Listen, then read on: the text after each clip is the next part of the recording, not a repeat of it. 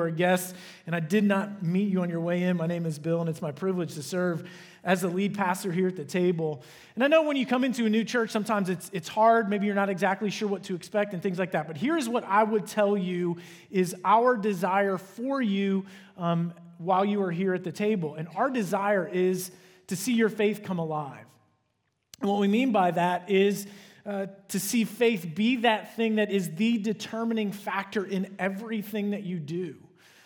It's not just about what happens so that we get to go to heaven when we die, but God has something for us in how to live, and it is our faith that serves to be the foundation for the best possible life that we could have. And I want you to know, too, if you ever have questions about faith, certainly things that you hear in a service or something like that, feel free to always ask questions. And I say that for new folks, yes, but also for those of us who are here on a regular basis. If you have questions or are struggling with something, please let me know. Let one of our staff members know. We want to encourage you. We want to help you in whatever way we can. I'm always available after the service. I'll be over in our connection area out the doors to the right. I'll kind of hang out over there. But if you have a question that is not one that I can answer in 2 minutes on a Sunday morning after a service, stop and say something to me or send me an email, and I'd be glad to try to get with you at some point during the week. Because whatever we can do to encourage you and encourage your faith growth, we want to be able to do that. That's what we want to be all about. So, having said that, let's jump into the message. So M. Night Shyamalan's movie, The Village, and yes, this is a spoiler alert. I get a hard time from some people. Every once in a while, I always give away the plots to movies, but I feel like there is a statute of limitations to this. It would be different if I watched the movie in the theaters last night that you were looking forward to seeing. This movie is 20 years old. You have had plenty of time to watch the movie if you wanted to watch it. Okay, so I'm going to give away the plot. Because M. Night Shyamalan's The Village tells the story of several families who move into a private, remote nature preserve and live as though they were pioneers in the 1800s.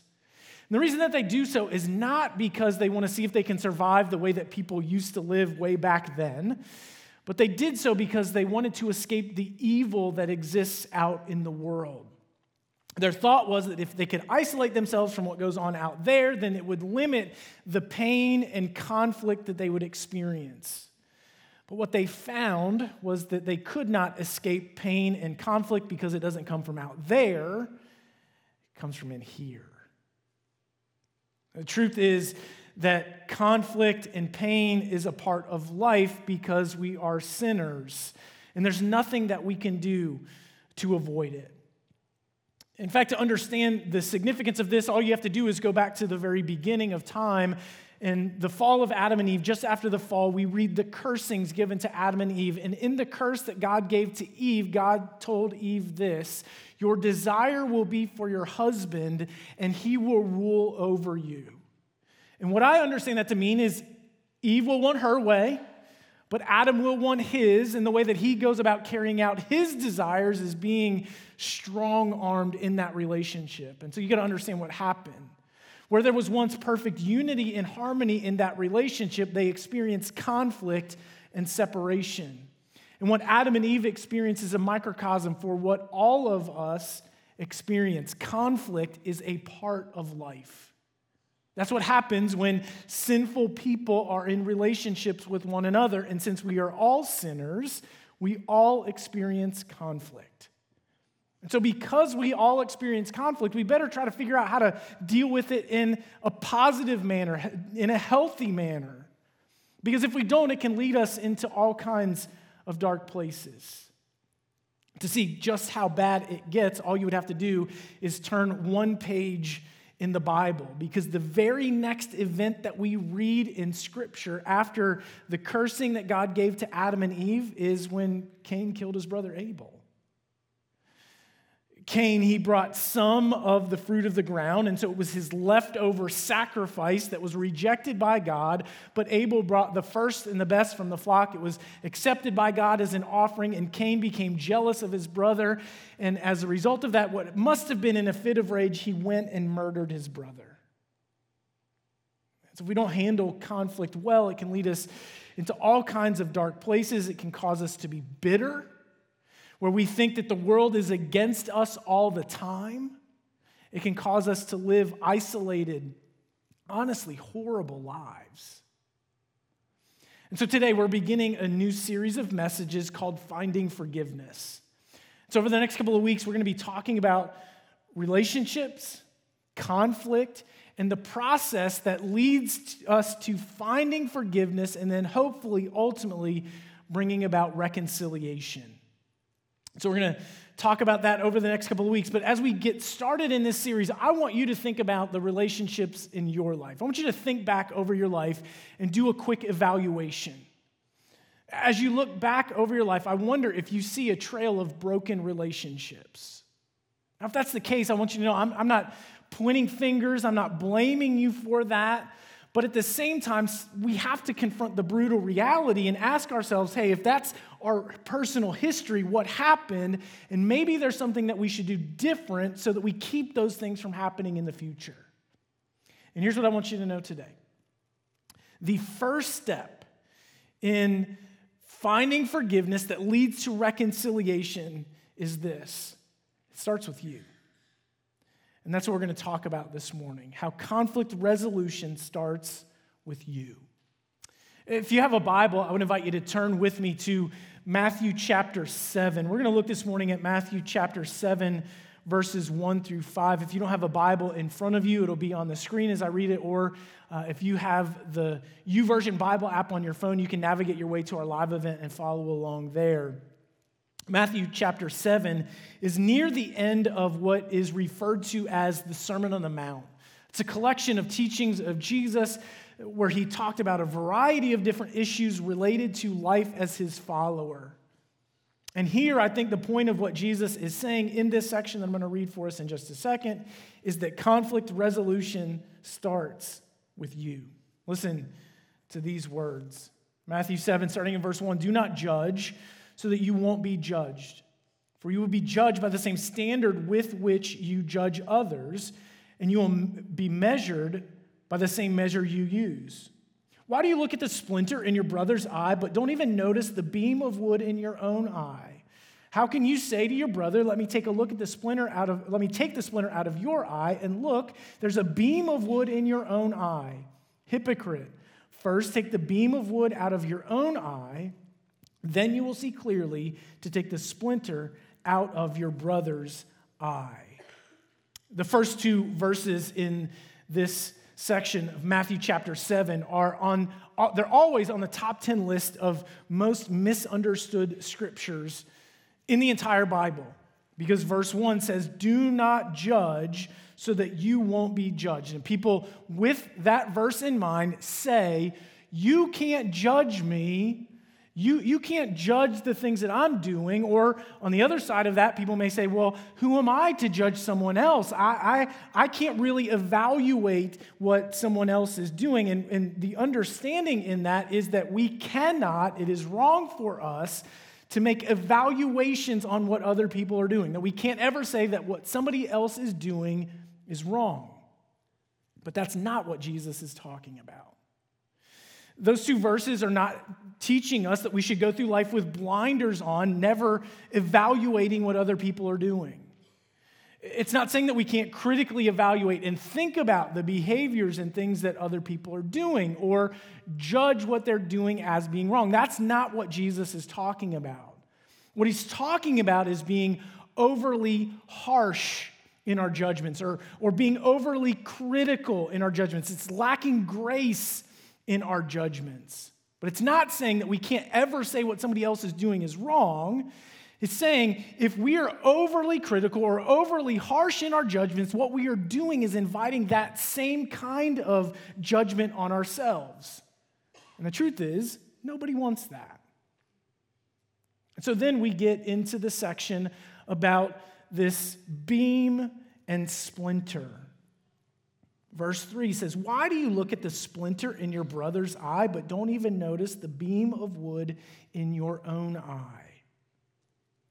And you can understand the picture that Jesus is painting. So there is a person who has a beam of wood, the main beam that holds up the roof of a house. That's the word that Jesus is using there. So he has a beam sticking out of his eye, saying to someone else, hey, let me help you with that splinter or that piece of sawdust in your eye. The picture that Jesus is painting is an illogical picture. It would be ridiculous for someone with a beam of wood sticking out of his eye to say to somebody else, hey, let me help you with that splinter. Now, you got to understand this. The point that Jesus is making is it starts with you. You've got to deal with yourself first. But it's also important to understand that what Jesus did not say. Because Jesus did not say, how dare you ever think that you can go to somebody with a splinter in their eye and say, let me help you with that. That's not what he said. He said you just got to take the beam out first, and then you can go and help your brother. It's the process that leads there, and it starts with you. The point that Jesus is making is when we find ourselves in a situation of conflict, for us to find forgiveness and reconciliation in that relationship, it starts with us. It starts with us for several different reasons. First, because there are some things that just aren't worth fighting over.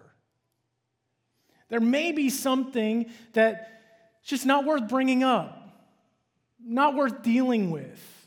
It's not worth creating an argument over. And in fact, we read in Scripture the wisdom of this. Proverbs 19:11. A person's insight gives him patience, and his virtue is to overlook an offense. So it's important that we recognize that there are some things that just aren't worth fighting over. There are some things that aren't worth bringing up or pointing out in the lives of other people. I'll give you a really specific, practical illustration. Everyone knows that there's a right way and a wrong way to put a roll of toilet paper on the holder. If you don't know the right way, I'll tell you after the service. But it is probably not worth bringing it up every time that somebody does it wrong. There's some things that just aren't worth fighting over. Now, but having said that, there are some people who in their minds, they think, but I need to help people. That's my gift, is to point out these things that everyone is doing. They need to know these things. But yet in Scripture we read, again, the wisdom of overlooking an offense, 1 Peter 4:8, above all, love one another deeply, because love covers over a multitude of sins. Some things just aren't worth fighting over. But yet at the same time, as followers of Jesus, as members of the body of Christ, we do have a responsibility for one another. We have a responsibility to watch out for one another, to encourage one another, and to help one another live in a way that is pleasing and honoring to God. But yet, having said that, I want you to know there is not one verse in Scripture at all that would describe our responsibility as being the sin police for other people. In our Formed class, so Formed, for those of you that don't know what it is the process. It's our class that leads to partnership at the table. And so if you're familiar with more traditional language, membership in our church, we'll have our next Form class in February, so we'll be talking more about that over the next couple of weeks. Some of you that have not been there know that you're on my list. You will get an invitation to that. You need to come. It's really important. But in Formed, we talk about what it means to be a partner and the expectations that we have for partners in our church. We try to keep it really simple. There's 3 things that we expect partners to do: attend regularly, give generously, and serve faithfully. It's pretty simple. Show up, not necessarily every week, but most of the time, right? Give generously, because that's how we fund ministry so that we can continue to make a difference in the lives of people. And then serve, because we need your gifts to be able to do what God has called us to do. So that's it. That's the expectations. But there's one other thing that I always talk about, and that is accountability. Because there is a sense in which when you are saying, hey, I want to be a partner of a church or a member of a church, what you're saying is, I want this body of believers to hold me accountable to live in a way that pleases God. Now, every time I say that, I know it can be viewed negatively based on past experience. Because if someone comes from a church background that was overly harsh in their judgments or overly legalistic or something like that, they can view that as something that's negative. But if we take the past experience off the table and you just think about that for a second, this should actually be something that we all view as being very positive. Because we should want people who are looking out for us, who are, when we get things wrong, willing to come to us and say, hey, I think there's a better way to do that. Somebody that we're in relationship with that knows us, that can come to us in love and say, hey, let me help you with that thing that you're struggling with. That should be something that is actually really good, and we want that in our lives. But yet, again, we have to be careful in how we do that, because that does not mean that it gives us the license to be the sin police, meaning that all we do is go around looking for the sins of other people to point them out. That's what Jesus is talking about. It starts with you, because there are some things that just aren't worth fighting over. Now, you probably want to know, well, how do you evaluate that? How do you know when to let something go? You can overlook an offense when it does not affect your relationship with the other person. So when there's not a wall built up and you can treat the person in the same way that you would, and it does not hurt, it has not, whatever the offense is, has not hurt someone else and is not hurting the offender. So if that's the case, if you can just go on, your relationship is not affected with that other person at all, and no one else is affected in the process, then you can overlook that offense. Now, having said that, be really careful, because I know that there are some here who are conflict averse.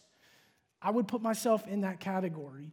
And we are going to automatically think, that's the option that I'm going to take every single time, so I never have to confront anything. We can't do that. When you choose to overlook an offense, I want you to understand what it is that you're saying. When you choose to overlook an offense, what you're saying is, I will not bring that thing up against that other person, ever. So if you have a disagreement with your spouse, you can't, if you've chosen to overlook something, you can't in the middle of this new argument say, and here's the laundry list of things that you've been doing for years. If you choose to overlook it, then you have to overlook it forever. Now, with this caveat, okay, because it gets complicated, relationships get really complicated, because maybe there are some things that you haven't addressed, that you needed to address, and those things have been going on for years, and they may need to be addressed so that reconciliation can take place. My suggestion in that case is not to try to do it alone, but to do that with a trained counselor who can help walk you through that process, because things can get difficult. But I want you to know, not everything is worth fighting over. Sometimes you can overlook an offense. Second reason, the reason that conflict resolution that leads to forgiveness, which hopefully results in reconciliation, it starts with you, because maybe your attitude about or your perspective on conflict needs to change. I'm going to ask you this. Okay, when you have a disagreement, we won't even use argument, a disagreement with your spouse, what do you want out of that? Now, some of you know the right answer. And so you're thinking to yourself, what I want out of a disagreement with my spouse is peace and harmony. I get it. You know the right answer, but the real answer is that you want to win. You want to be right. That's all of us. It's in our nature. That's what we desire. That's why our attitude about conflict may need to change, because it's not about being right.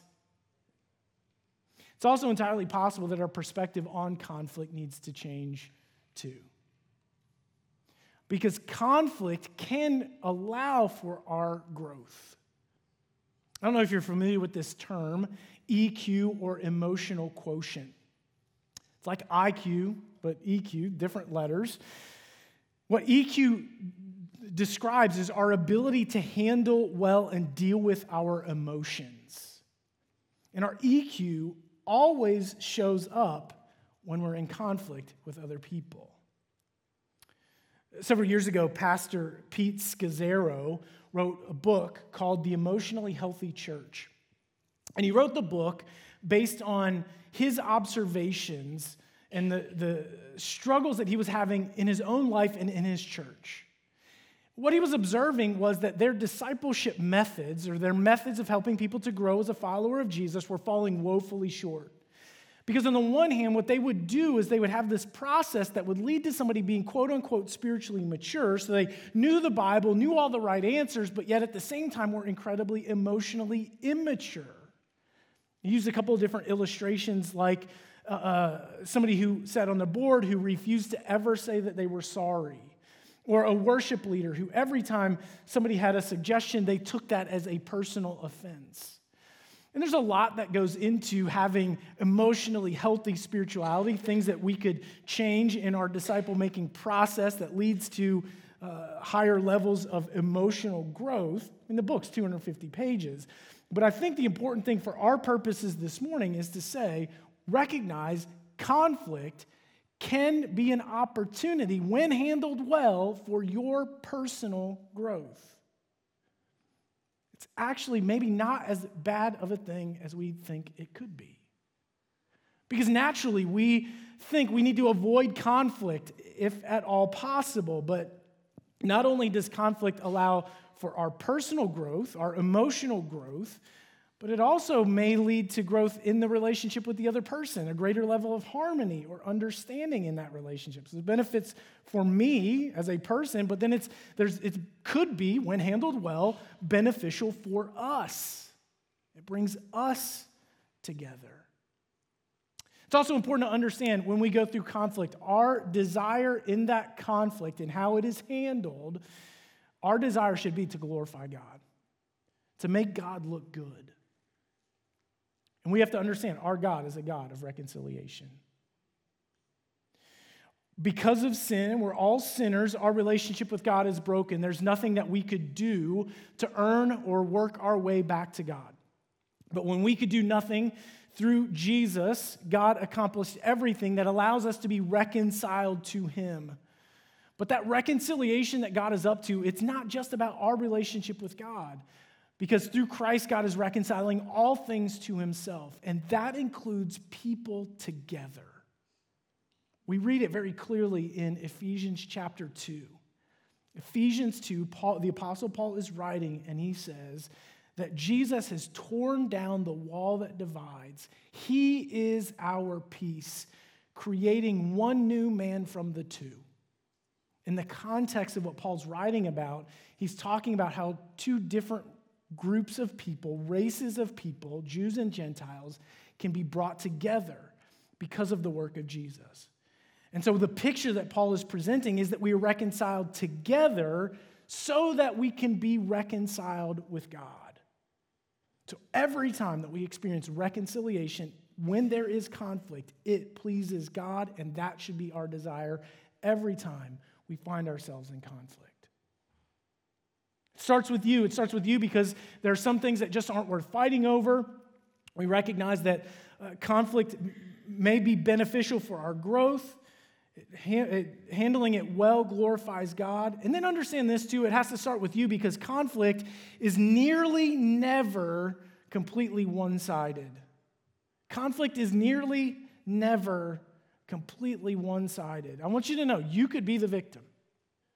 It could be 99.9% someone else's fault. Our responsibility is to look for the 0.1%. We have to think to ourselves, okay, what did I do in this conflict? Is there something that I did to escalate the conflict? What was my role in this? Did I miscommunicate something that created the conflict? It's certainly inadvertent, but what's the role that I had to play in that? As Jesus said, we take the log out of our eye. That's how it starts. It starts with us. Now, how do we actually do that? I'm going to give you three things really quickly. How do we go about getting the log out? Three things that we do. Confess our sins, examine our words, and then I better look at my notes to get the last one. Put yourself in their shoes.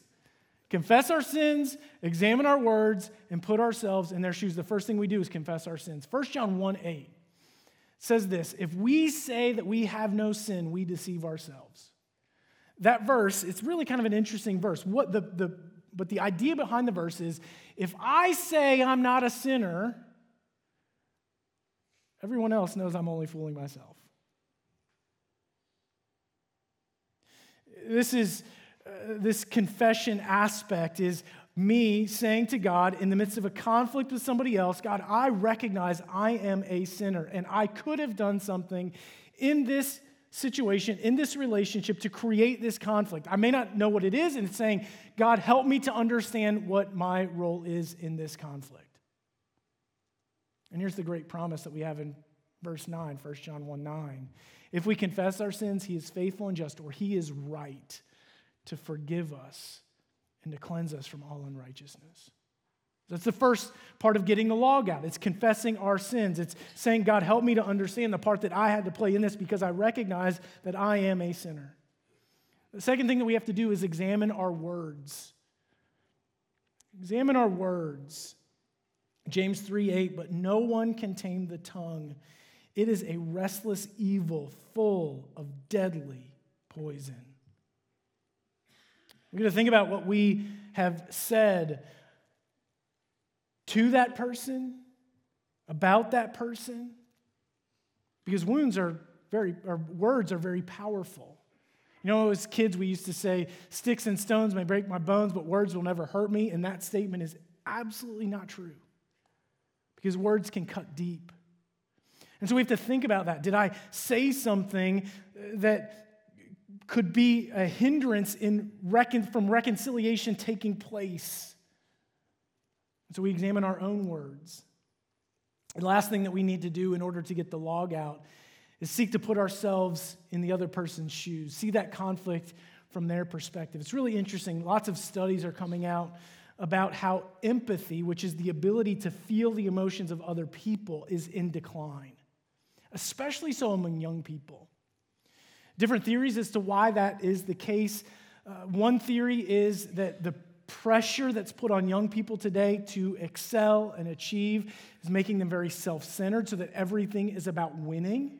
And I don't know if that's completely it or not, but I know that when we find ourselves in conflict, something that we need to do in order to bring about reconciliation where there is forgiveness is to seek to get into that other person's shoes, see that conflict from their perspective.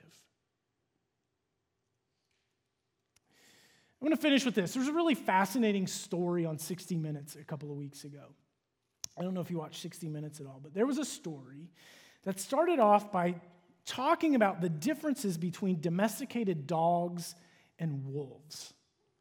Because there were behaviors that we see in domesticated dogs, oftentimes empathetic behavior of dogs toward their owners, that are not observable in wolves, even wolves that have been raised around people.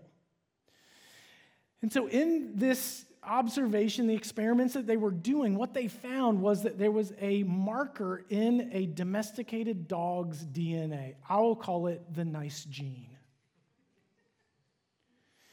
It continued on, and there was a researcher who said this, and you don't have to agree with, I'm not sure I agree with anything that he said, but I thought the point was interesting. He said millions of years ago, there was more than one human species other than Homo sapiens. Now, here's the point of this, kind of missed this part. That nice gene that's found in dogs is also found in humans. So this researcher said millions of years ago, there were these other human species that existed. How is it that human beings, Homo sapiens, are the only ones that have survived? He said maybe it's because we were the ones who figured out you had to be nice to survive. You got to be nice to survive. And I feel like in our society, we're losing that. But then it shows up in the most unexpected place. On a football field. You all have heard this story. Damar Hamlin nearly lost his life on a game last Monday playing against the Cincinnati Bengals.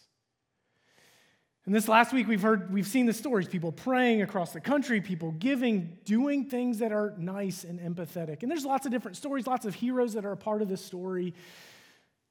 Conflicting accounts, even exactly what happened in the immediate aftermath of his injury. But there was one story that I read that I want to believe is true.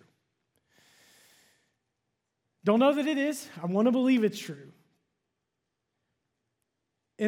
after Damar Hamlin had been taken off the field in the ambulance, there was a period of time where it seemed like the game was going to be restarted. The teams had separated onto their different sidelines, and some were beginning to warm up again. And the story that I read was on the Bengals sideline. That's why I want to believe it's true, because I'm a Bengals fan. The Bengals head coach, Zach Taylor, turned to his assistant and said, "This isn't right. We can't do this. We can't make them do this." Took off his headset and walked over to the Buffalo Bills coach and said, "We're not going to play." And that's why they went to their locker rooms. Got to be nice. It goes a long way. And I want you to know, when you find yourself in a conflict, the process that leads to finding forgiveness and reconciliation starts with you. Will you pray with me?